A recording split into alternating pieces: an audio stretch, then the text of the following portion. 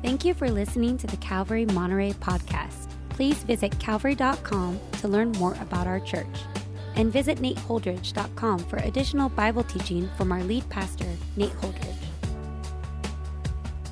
Teaching today is our assistant pastor, Matt Caleb. Hi, church family. My name is Matt, and I'm the family pastor here at Calvary, and I get the opportunity to share God's Word with you today as Pastor Nate and a group of people from our church are in Israel on a Holy Land tour. Continue to pray for them that their time would be blessed and that God would really use their time there, exploring the sights and sounds and smells of Israel and really allowing God's Word, the Bible, to come alive to them. And so Pastor Nate will be back in the pulpit next week, but for us today, we're going to be in John chapter 6. Before we get into our teaching, I do want to pray for the devastating situation that's happened between Russia and Ukraine this last week. And as I'm sure you know, Russia has invaded Ukraine, has displaced some 100,000 Ukrainians as they fled from war. And this is a really tense and really kind of crazy time for us to be watching right now. So we want to pray and seek God for His hand, for His peace to reign, to rule down. And so would you join me in praying for this situation? God, we lift up God, the Russia-Ukrainian situation to you right now, Lord. And God, we know that every life to you is valuable and important because, God, they're made in your image. And Lord, we see the brokenness and the sinfulness of man, Lord, played out before us. And we know that, God, there's going to be devastation that occurs as a result of these powers, Lord, coming in and trying to overrule things that have been long-standing. But God, I pray for your hand. I pray for your justice, Lord, to be brought. Lord, we pray for the Ukrainian people, God, that you would, God, protect them and watch over them, Lord. We pray for your sovereign hand, Lord, to be upon the people, Lord, upon the believers there in Ukraine. That, Lord, your church and the believers there in the East, God, would become a refuge and, Lord, would become a source of comfort and support to the people that, Lord, are fearing for their lives and fleeing for their lives, Lord. God, would you watch over them? Lord, ultimately, would you bring an end to this war? Would you bring peace, God? We pray and we seek you now for these things. In Jesus' name, amen. Amen. Well, we're going to be in John chapter 6, verses 60 through 69 today, if you can turn in your Bibles there. And Pastor Nate has been teaching us in a series through Nehemiah called God Renews His People. And last week, Pastor Nate talked about how God renews His people with the Word. And I want to continue in that theme today and look at a passage here in John chapter 6 that I believe shows us how we can receive the Word, even when it may be challenging to do so in our day and age. And so let's read our passage, we'll pray once more, and then we'll jump into it. Starting in verse 60, it says, "When many of His disciples heard it, they said, 'This is a hard saying. Who can listen to it?' But Jesus, knowing in Himself that His disciples were grumbling about this, said to them, 'Do you take offense at this? Then what if you were to see the Son of Man ascending to where He was before? It is the Spirit who gives life. The flesh is no help at all. The words that I have spoken to you are spirit and life, but there are some of you who do not believe.' For Jesus knew from the beginning who those were who did not believe and who it was who would betray Him. And so Jesus said, 'This is why I told you that no one can come to me unless it is granted him by the Father.' And after this, many of His disciples turned back and no longer walked with Him. So Jesus said to the 12, 'Do you want to go away as well?' Simon Peter answered Him, 'Lord, to whom shall we go? You have the words of eternal life. And we have believed and have come to know that you are the Holy One of God.'" Let's pray once more. Lord, open up our hearts to receive your word today. We thank you for your word. We thank you for the scriptures. We thank you for the life that is found in them. And Lord, I pray that as a result of our time together, God, that we would have a renewed and refreshed appreciation for your word. God, that we would see your word and the trustworthiness of it, Lord, the beauty of it. And that, Lord, it would be not just a thing that we come to know, but, Lord, that we would come to know you, the author of the Scriptures, even more. And so, Lord, we commit this time to you. Pray your blessing on it now. In Jesus' name, amen. Well, in the Kaler household, we recently finished reading our boys a really incredible illustrated version of Pilgrim's Progress. Actually, it's called Little Pilgrim's Progress, and it's written for kids. And we just absolutely loved reading this story to them. And I had read the book before, Pilgrim's Progress, but man, it is such a powerful and inspiring allegory of the Christian life, written by John Bunyan. It follows a pilgrim named Christian who sets out on a journey to the celestial city. And along the way, Christian encounters many different characters and many different challenges that some characters are helping him along his path towards the celestial city, while others are discouraging him and pulling him away and trying to take him off his path. It's just an incredible read, and I encourage every one of you to read it. And one of the sections of the book that stood out to me as I was reading it to our boys is when Christian and his friend Hopeful find themselves in Doubting Castle. It's a dungeon that's operated by a giant named Despair. After a few days where Christian and Hopeful are there, they find themselves doubting that they will ever get out and ever be freed. But Bunyan tells us how his characters, Christian and Hopeful, finally find the way of escape. He says in the book, this is Christian speaking, "What a fool I've been to lie like this in a stinking dungeon when I could have just as well walked free. In my chest pocket I have a key called Promise that will, I am thoroughly persuaded, open any lock in Doubting Castle." "Then," said Hopeful, "that is good news, my good brother. Do immediately take it out of your chest pocket and try it."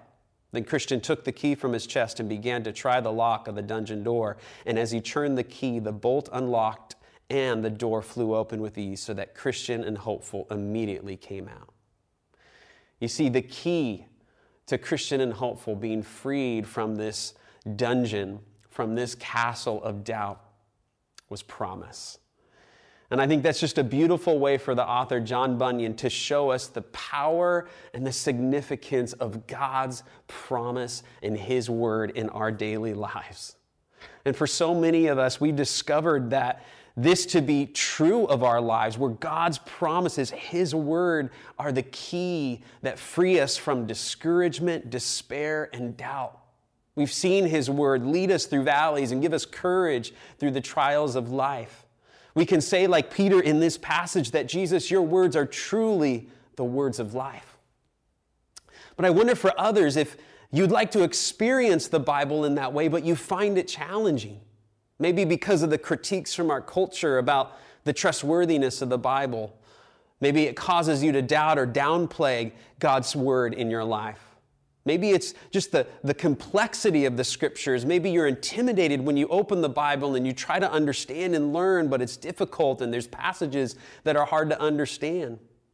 For some, maybe it's, the invitation to experience God actually becomes an obstacle to know Him because of the way that you're approaching the Scriptures. In our text today, we're going to see a group of people who turned away from following Jesus because His words were hard to accept.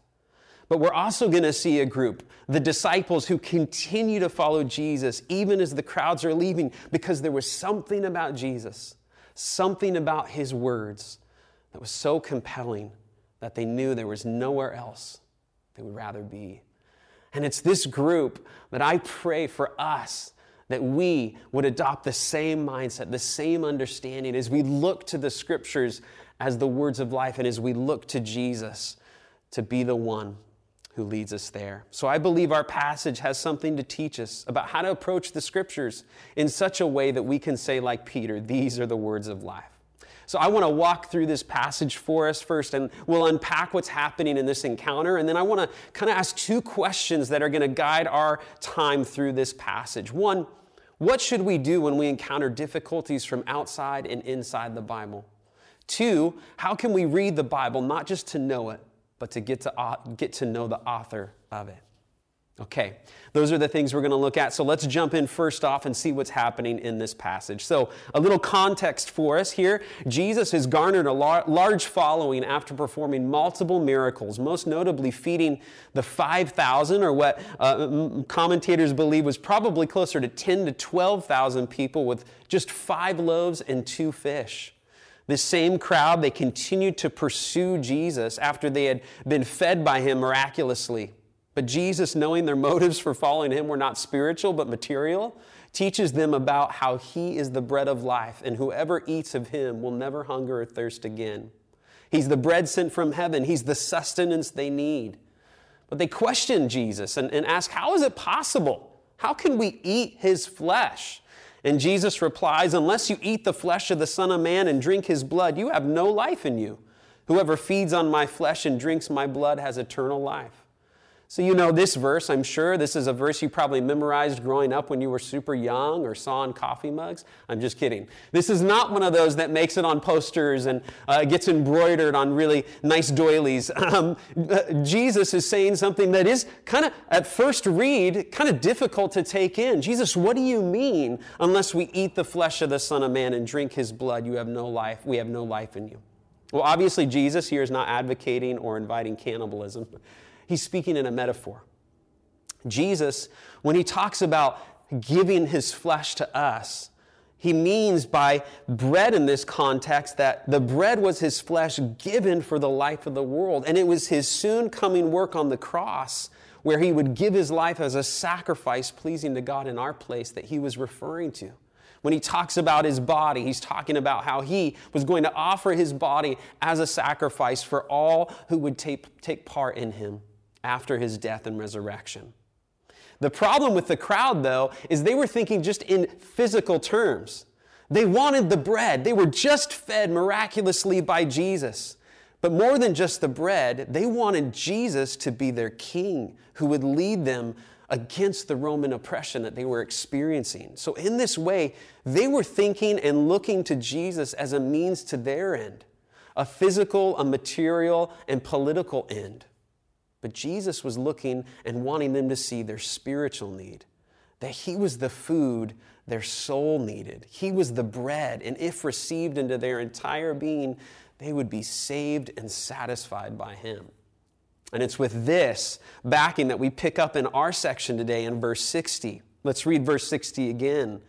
It says, when many of his disciples heard it, referring to the teaching about Jesus being the bread of life, they said, this is a hard saying. Who can listen to it?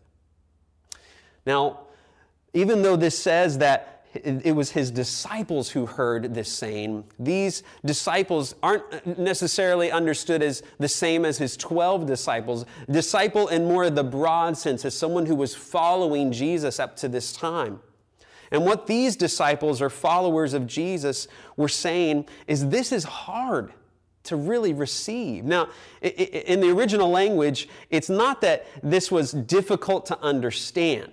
They didn't have so much a problem understanding it. Instead, they were saying this was hard to receive, and in a sense, this teaching was offensive.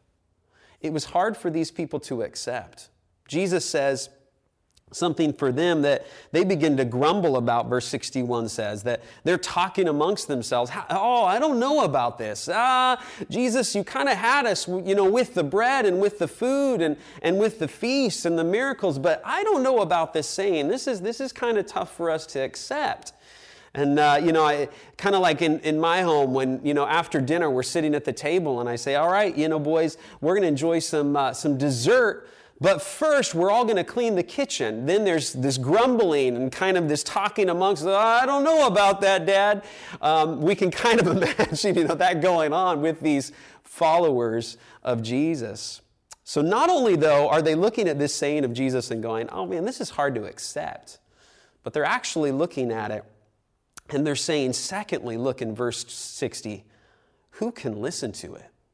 When they say who can listen to it, they're saying who can stand and listen to such offensive teaching? And notice it wasn't just Jesus' teaching that was just not for them. Like, oh, okay, well, that's great for you, Jesus, but, it's not really for me. I'll take a pass.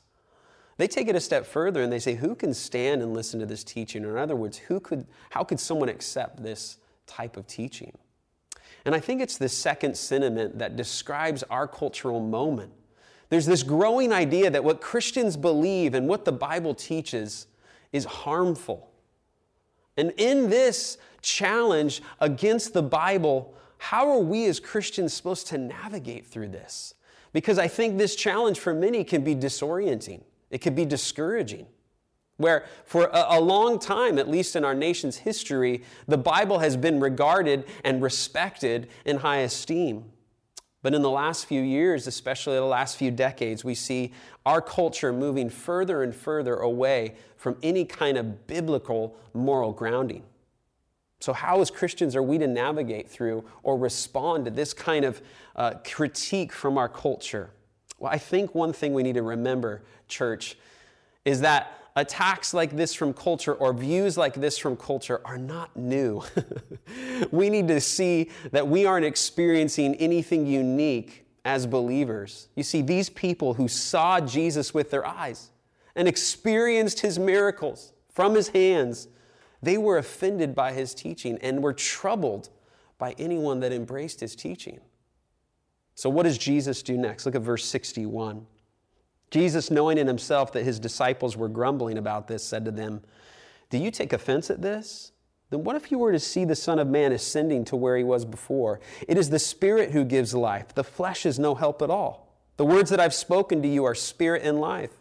But there are some of you who do not believe." And Jesus knew from the beginning who those were who did not believe and who it was who would betray him. And so he said, "This is why I told you that no one can come to me unless it is granted him by the Father." Jesus is essentially saying to them, if this is a hard thing for you to accept, then you would certainly be offended because of where I came from. And my authority comes from God. Jesus' statement that the flesh counts for nothing, this again is meant to draw their thoughts away from the physical to the spiritual. These people are still thinking in terms of physical, material gain and what they can get from Jesus. But Jesus is continually pointing them back to their bigger need, the more pressing need, and that is the spiritual need that they had. But again, they weren't interested in that. They were a group of people that were fascinated with Jesus, but not consumed with him. So Jesus says essentially, if you had any idea of who I really am, this would be a whole different conversation. And then verse 66, one of the saddest verses in the Gospels. After this, many of his disciples turned back and no longer walked with him.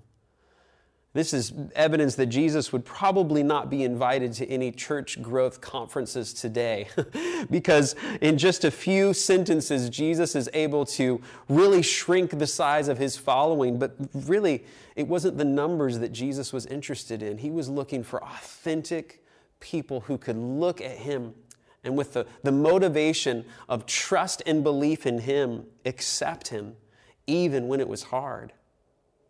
So it's at this point that the crowds turn away and no longer follow him. They found his words to be too hard to accept and offensive. So the question, what are we to do when we encounter a teaching from Jesus that's hard to accept? What are we to do when we encounter challenges from outside and inside the Scriptures regarding the Bible being God's word and the authority that we are to place over our lives? What are our options? Do we walk away like these quote-unquote disciples? Or do we trim and edit the Scriptures to fit our views in the same way someone like Thomas Jefferson did as he attempted to basically craft a Bible that he was comfortable with? It's been noted that he set out to create his own version of the Bible by literally taking a pair of scissors and cutting out the parts of the Gospels that offended him. They were mainly the sections of Scripture that spoke of Christ's miracles and the supernatural aspects of Jesus' life and ministry. But what was left was anything but good news. No, we aren't to walk away like the crowd. We aren't to trim and edit and try to construct a gospel of our own liking. What should we do? Well, if you find yourself struggling with parts of the Bible and what it says, or maybe you know those that are having a difficult time really embracing the Bible and the Scripture as God's Word, I want to encourage you with two things today as we look at this. First, Jesus is clearly stating to the crowd that his authority is from God. And he's already shared that his life is the source of eternal life. In essence, Jesus is telling them, if they were willing to hear, that his words and his life are divine. That would mean that his words, the Bible, is like no other book. And we know this to be true. We believe that the Bible is unique, that it is authoritative, that it is inspired or God-breathed. There's something about the Scriptures that is different from any other book in human history. So let me say this. If the Bible is from God and not man, wouldn't it have to offend every culture at some point? That's the first thing we need to get. When we encounter challenges from our culture or challenges even from within the Scriptures, maybe that hit us in a way that cause us to think differently, or a way you scratch our heads and just question, if the Bible is from God and not man, wouldn't it have to offend every culture at some point? Pastor Nate shared this beautifully last week when he was talking about the nation of Israel rediscovering the law and trying to understand and apply it in their lives. He made the point, if the book always agrees with you, perhaps you're reading it wrong. And I love that. So I think, first of all, when we encounter these challenges, we have to just step back and just go, wait, this book, this is a timeless book. God has given it to every culture and every society, for every culture and every society, so that they can know and experience life eternal. So wouldn't it just show that if it is from God and not man, it would have to offend every culture at some point? Number two, it seems that they got Jesus' words wrong, right? They didn't quite understand what he was saying because they brought their own expectations and assumptions of who he was into the situation. They wanted to see him take power, and they wanted to join him as he could be king and overthrow the Roman government. They also wanted more miracles, and they weren't so much interested in the spiritual stuff that Jesus was offering them. And so in that sense, they got Jesus wrong, and they brought their own expectations, and then were disappointed when those weren't met. I think sometimes we can approach the Bible this way. We can have our own expectations, or we can come to it and think, man, this Bible is for me, and it's about me. And maybe we refer to the Bible, with good intentions as a manual for life. Whenever I hear that, I just can't help but think of those manuals that I get from IKEA that are just really, really, confusing at times and really troubling. And, I cannot wait to get rid of that manual. And I'll only break out that manual again if what happens? Well, if something goes wrong. And that's often how people treat a manual, is they only go to it when something's broke or something needs fixing. But that's not what the Bible is. The Bible is alive. It's a living book, as we read in Hebrews 4:12. It's sharper than any two-edged sword, and it divides in the joint and marrow, and it's the discerner of the thoughts and intents of our heart. And so the Bible is way more than a manual. We don't just go to it when we're broke or when there's something broken. So in this sense, I think not only do we need to recognize that the Bible is from God, not man, and therefore it probably will offend us at some point. But number two, we need to learn how not to approach the Bible. Dan Kimball, pastor actually in Santa Cruz, in his book, How Not to Read the Bible, says this: the key to making sense of crazy and disturbing passages in the Bible is to understand how not to read the Bible. And he lays out 4 things to do and how to approach the Bible in order to avoid approaching it wrongly. And I want to share these with you briefly. The first one is we need to approach the Bible and remember the Bible is a library, not a book. What do we mean by that? Well, remember, the Bible is not just one book. It's 66 different books. And it contains writings from history and poetry and prophecy and law. It's written in 3 different languages over a span of 1,500 years across multiple continents by a whole bunch of different people from different cultures, all with the same goal and intent: to show that there is a God who loves his creation and has provided a way that they can be forgiven and know him intimately. There's beautiful symmetry to the Bible, but there's great diversity and complexity to it at the same time. When we read the Bible, we should even visualize ourselves almost entering a library and pulling from different genres and periods of time. And I believe this can really help us make sense of sections of Scripture that maybe we find challenging or hard to understand.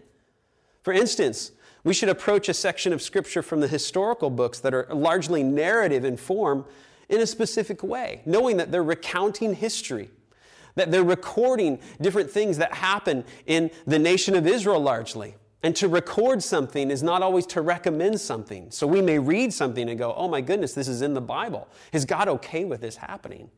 Not always, because to record does not mean that God is recommending it, even though it's in His Word. Because that's narrative, and that's historical way of reading Scripture. But when we approach a psalm that is largely poetry and a song that was written for the people of God in a consistent way in a way that is consistent with its genre, we will be able to be edified and encouraged by that instead of scratching our head going, wait, Psalm 91:4 says, He will cover you with His feathers, and under His wings you'll find refuge. Wait a second, do we need to rethink our understanding of God? Is there some sort of God, is He a large, chicken in heaven? Obviously we don't do that. And what we're doing is we're applying good study habits and we're approaching the Scriptures in a way that it should be. And so we need to understand this when reading historical narrative, when reading poetry, when reading prophecy, to understand in its literary style that it was written. Approaching each book within its given genre can help us make sense of confusing or difficult sections of Scripture. So that's the first one. Remember, the Bible is a library of books. Number 2, I think another helpful tool to remember is never read a verse. Never read a verse. Okay, now that's kind of a tongue-in-cheek way of saying that context is so important when reading the Bible. We should read a verse in its larger context.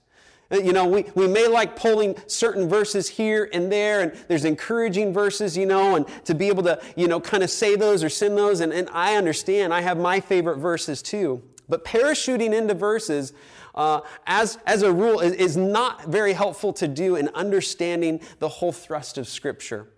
The classic example is the person that would get the Bible and they're new to the Scriptures and they read one verse that says, Judas went and hung himself. And then they're confused by that. So they think, well, let me check somewhere else. And then they read a passage that says, go thou and do likewise. See, that's a way of reading one verse that is not helpful. And it's so important for us to understand and unpack the context that we read. A verse in Leviticus about the children of Israel not eating pork should be understood in the larger context of what the ceremonial laws given to Israel were for. In fact, it's helpful to know that there were 3 different laws given to the nation of Israel in the Old Testament. There were civil laws, ceremonial laws, and moral laws. The civil laws had to do with how the people should interact as a culture, as a society. They were the rules given to them in order that they may flourish. Many of these were specific to the time period they lived in and the context that they were in, being surrounded by pagan nations and nations that were worshiping foreign gods. And so many of these rules had that in mind. Ceremonial laws were given to the nation of Israel to be set apart so that they would not be like the neighboring countries. As the people of God, they were to be pure and holy before the Lord. So God instituted a specific system that would help the people maintain their purity and holiness before Him in order that they could have relationship with Him. And this was done pre-Jesus' ultimate sacrifice on the cross. And lastly, the moral laws were given to the nation of Israel. And these laws flowed from God's character and were given to show His plans and purposes for human flourishing.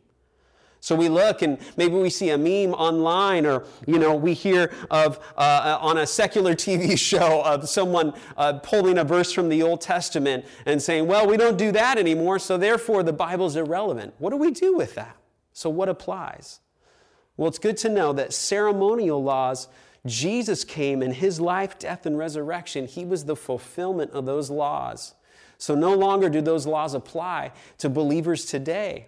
Peter talked about this and Paul talked about this, circumcision being an example of that. That no, this is no longer something that we all have to do in order to be saved and to receive God's salvation through Christ. But we can be free, Jew and Gentile.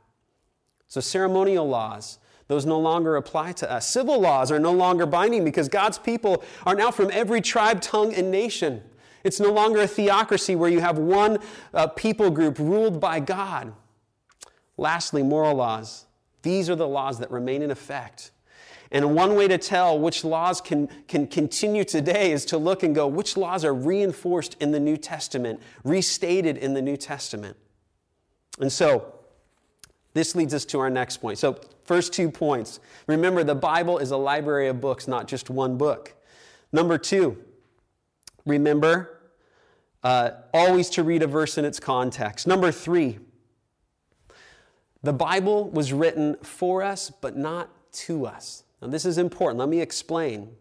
Get this from Old Testament scholar John Walton, and he puts it this way. The Bible is 100% inspired by God, and we can have confidence that every word in the original documents of the Bible is exactly what God wanted it to say. We believe in God's full inspiration and the total trustworthiness of the Bible. The books in the library of the Bible are for all people at all times and place to read and gain wisdom from. Yet we understand that God's Word was originally written not to us, but it has been written for us. Now we understand this because the Bible was not written in English, right? This wasn't written to a people in America in 2022. But that doesn't change the fact that it was originally written for us and for everyone. The Bible was written in 3 different languages, in fact, and it was written to specific people at a specific time.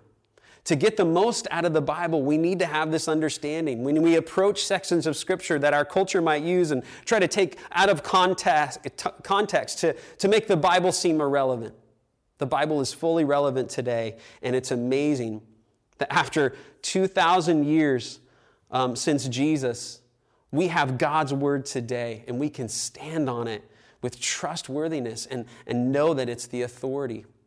And the Bible still stands. Lastly, if the Bible's written for us but not to us, we can remember lastly that the Bible always points to Jesus, that all of the Bible points to Jesus. Remember the encounter that Jesus had with 2 of his followers on the road to Emmaus? They were talking about his death and were having a hard time making sense of why he died. And Jesus said to those men, "How foolish you are, how slow to believe all that the prophets have spoken. Did not the Messiah have to suffer these things and then enter his glory?" And beginning with Moses and all the prophets, he explained to them what was said in all the scriptures concerning himself. You see, this is another way that we can read the Bible correctly. And if we forget that the Bible, all of the Bible is pointing to Jesus, that there is an apex, that there is a climax, and that is with Jesus and his sacrifice and what he instituted on the cross through his death and resurrection, then we'll miss the grand story. We'll instead look at the Bible as small segments and separate little portions of moral lessons that are just kind of meant to teach us and to give us wisdom. Now, does the Bible give wisdom? Absolutely. Are there moral lessons in it? Absolutely. But we need to see, as Jesus saw, he saw that the Bible was all about him. He saw that it was pointing to him and that it was all leading to him. He believed the Old Testament was preparing people for and pointing people towards his own life and ministry. He understood that the Old Testament sacrificial system was trying to say 3 things to a very stubborn people: that God is holy, that sin is serious, and that people need a Savior.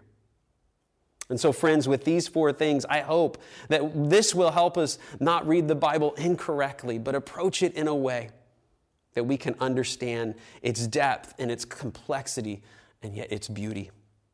So what were the 2 questions we started with? Well, hopefully we've tackled one of them. What to do when we encounter difficulties from outside and inside the Bible.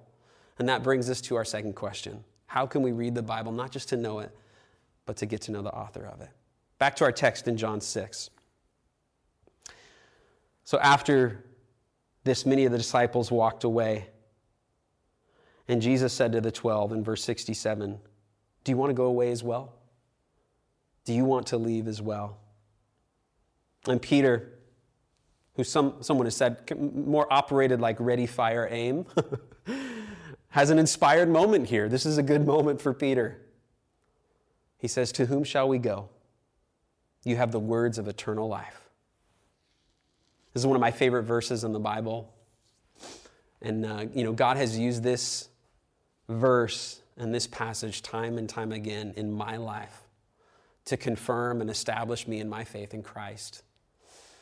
I've shared with you at times that there was seasons in my life, especially in college, where I was challenged by critiques of Christianity or the Bible by atheist professors, critiques and challenges to my Christian faith. And there was a period of months where I felt a little bit like I was in that dungeon, that I was there in Doubting Castle. And there was despair that was kind of over my heart and mind as I was really wanting to see the Lord and sense the Lord and hear from the Lord, but I felt like He was silent. And I believe, looking back at that time, that it was a time that God was giving me the opportunity to love Him, not just with my heart, but with my mind. And so I searched and I researched and I looked into other religions, and I had to kind of see, what were the claims of these other belief systems. I didn't want to just believe Christianity because I was raised in a Christian home. If it wasn't true, then why would I devote my life to following Christ? It seemed easier to just kind of do whatever I wanted to do if Christianity wasn't actually true. After spending time seeing what other beliefs were out there, there was just something about Jesus I couldn't shake. There was just something more compelling and attractive, and wise and loving with this figure than in all of human history. I was just continually drawn back to Him as I looked at the Gospels and I compared it to other beliefs, and I keep coming back to the thought that these other systems didn't satisfy my questions and my longings like Jesus. And it was the Jesus of the Bible that captivated my heart and mind and gave me a hunger to know Him more. Can I just say, for those of you that are experiencing that dungeon or that castle right now in your Christian life, let me just say that I know what that's like. I know how hard seasons of doubt can be. But I also want to encourage you that doubt is not the opposite of faith. Unbelief is. To doubt can be a very normal part of seeking and growing and exploring and getting deeper in your Christian life. I believe there's a level of doubt that can be healthy, and it can lead to that stronger understanding of trust in the Bible and the author of it. So in your doubts, ask yourself the question that Peter says here, and that I think not enough people who are in a process of doubting and questioning are asking, and that's this: to whom shall I go? To whom shall I go? You see, because to walk away from Jesus, whether it's because of a teaching that's offensive or an aspect of the gospel you find hard to accept, to walk away is not to remain neutral, because we will worship something and someone. Who else and what else can make sense of the world that we live in like Jesus? I'm not saying you won't have questions. I'm not even saying it won't be difficult. And I believe that even for Peter and the other disciples here, we find out later that there were things after the resurrection that they just started to get and understand. But there were things that were still unclear to them, but there was something about following Jesus and the alternative of not following Jesus that made Jesus most compelling. I like how Dallas Willard talks about the idea of not following Jesus. We talk a lot about the cost of discipleship, the cost of following Jesus, and yes, there's a high cost. But Dallas Willard, author and teacher, he says there's a cost of non-discipleship. And he unpacks it this way. He says non-discipleship, the idea of not following Jesus, costs abiding peace, a life penetrated throughout by love, a faith that sees everything in the light of God's overriding governance for good, hopefulness that stands firm in the most discouraging of circumstances, power to do what is right and withstand the forces of evil. In short, it costs exactly that abundance of life Jesus said He came to bring. I think that is so powerful. Friends, and I would just encourage you, if you find yourself just on the edge and wondering, man, Jesus, are you worth it? Should I keep going? Consider the cost of non-discipleship. I remember hearing a story about a French-born man named Émile Carlier. Carlier was an agnostic during his college days prior to World War I. After graduation, he served in the army. Carlier not only witnessed a buddy killed while speaking to him in the war, but also spent months recovering in the hospital from severe battle wounds. During his recovery, he read voraciously, longing for a book that would understand him. Since Callier didn't know of any such book, he decided to compile an anthology of quotations that spoke to his condition at various points in time. When he finally had completed his compilation and sat down to read it, he found that he was greatly disappointed because the undertaking had been of his own making. That same day that he came to this conclusion, as he returned home, dejected and dispirited, he found that his wife had come into possession of a Bible. While strolling their child in a baby carriage, she had encountered a minister who handed her a Bible that was written in French. Though Callier had been adamant that religion would be taboo in their home, he eagerly grabbed it from her. And he recalls, "I literally grabbed the book and rushed to my study with it. I opened it and chanced upon the Beatitudes. I read and read and read, now aloud with indescribable warmth surging within. I could not find words to express my awe and wonder. And suddenly the realization dawned on me. This was the book that would understand me. I needed it so much, yet unaware I had attempted to write my own in vain. I continued to read deeply into the night, mostly from the Gospels, and lo and behold, as I looked through them, the one of whom they spoke, the one who spoke and acted in them, became alive in me." What a powerful experience that he recounts. And I have to guess that for many of you that are listening to this teaching, you've had a similar experience. That as you encounter the Bible, as you've grown to read and understand it, there's something about it. And it's not just the words, but it's the one behind the words. It's the author of it. That you can look at Peter's response here, "Lord, to whom shall we go? You have the words of eternal life." And you can say, yes, there is something different about this book. As Callier says, it understands me. Or as I've heard someone else speak to, I was reading this book, but then I found that the book was actually reading me. And what other depth of literature, what other book, whatever sacred writing can do what the Bible does? This is how we approach the Bible. We approach it not just to know it, we approach it in order that we may get to know the author of it. And what that means is we come humbly before it. And we say, "Lord, allow your word to search my heart." Just as the psalmist would say, to search me and know me. Because God's word becomes that mirror for our lives, where there are things we don't even know about ourselves until we discover them in his word. And look what Peter says in verse 69 as we close our time today. "We have believed and have come to know that you are the Holy One of God." We have believed and have come to know that you are the Holy One of God. We remember we said that the Bible was not written to us, but it was written for us. And I'd like to continue that thought to say, although the Bible was written for us, it is not primarily about us. So the Bible was not written to us, but was written for us. And although the Bible was not written for us, although the Bible was written for us, it is not primarily about us. The Bible is about God. It's about him and his great plan to redeem mankind from sin, to bring his kingdom, to establish his rule and reign, to make things right. And the more we discover who he is, the more we learn who we are. We grow in our understanding of our identity as his children. And this is how we should approach the Bible. Not to go, who am I? What does this say about me? But to look and go, what does this say about God? Who is he? What has he done? And in light of those things, to ask, now what does that mean for me? How then shall I live in light of this?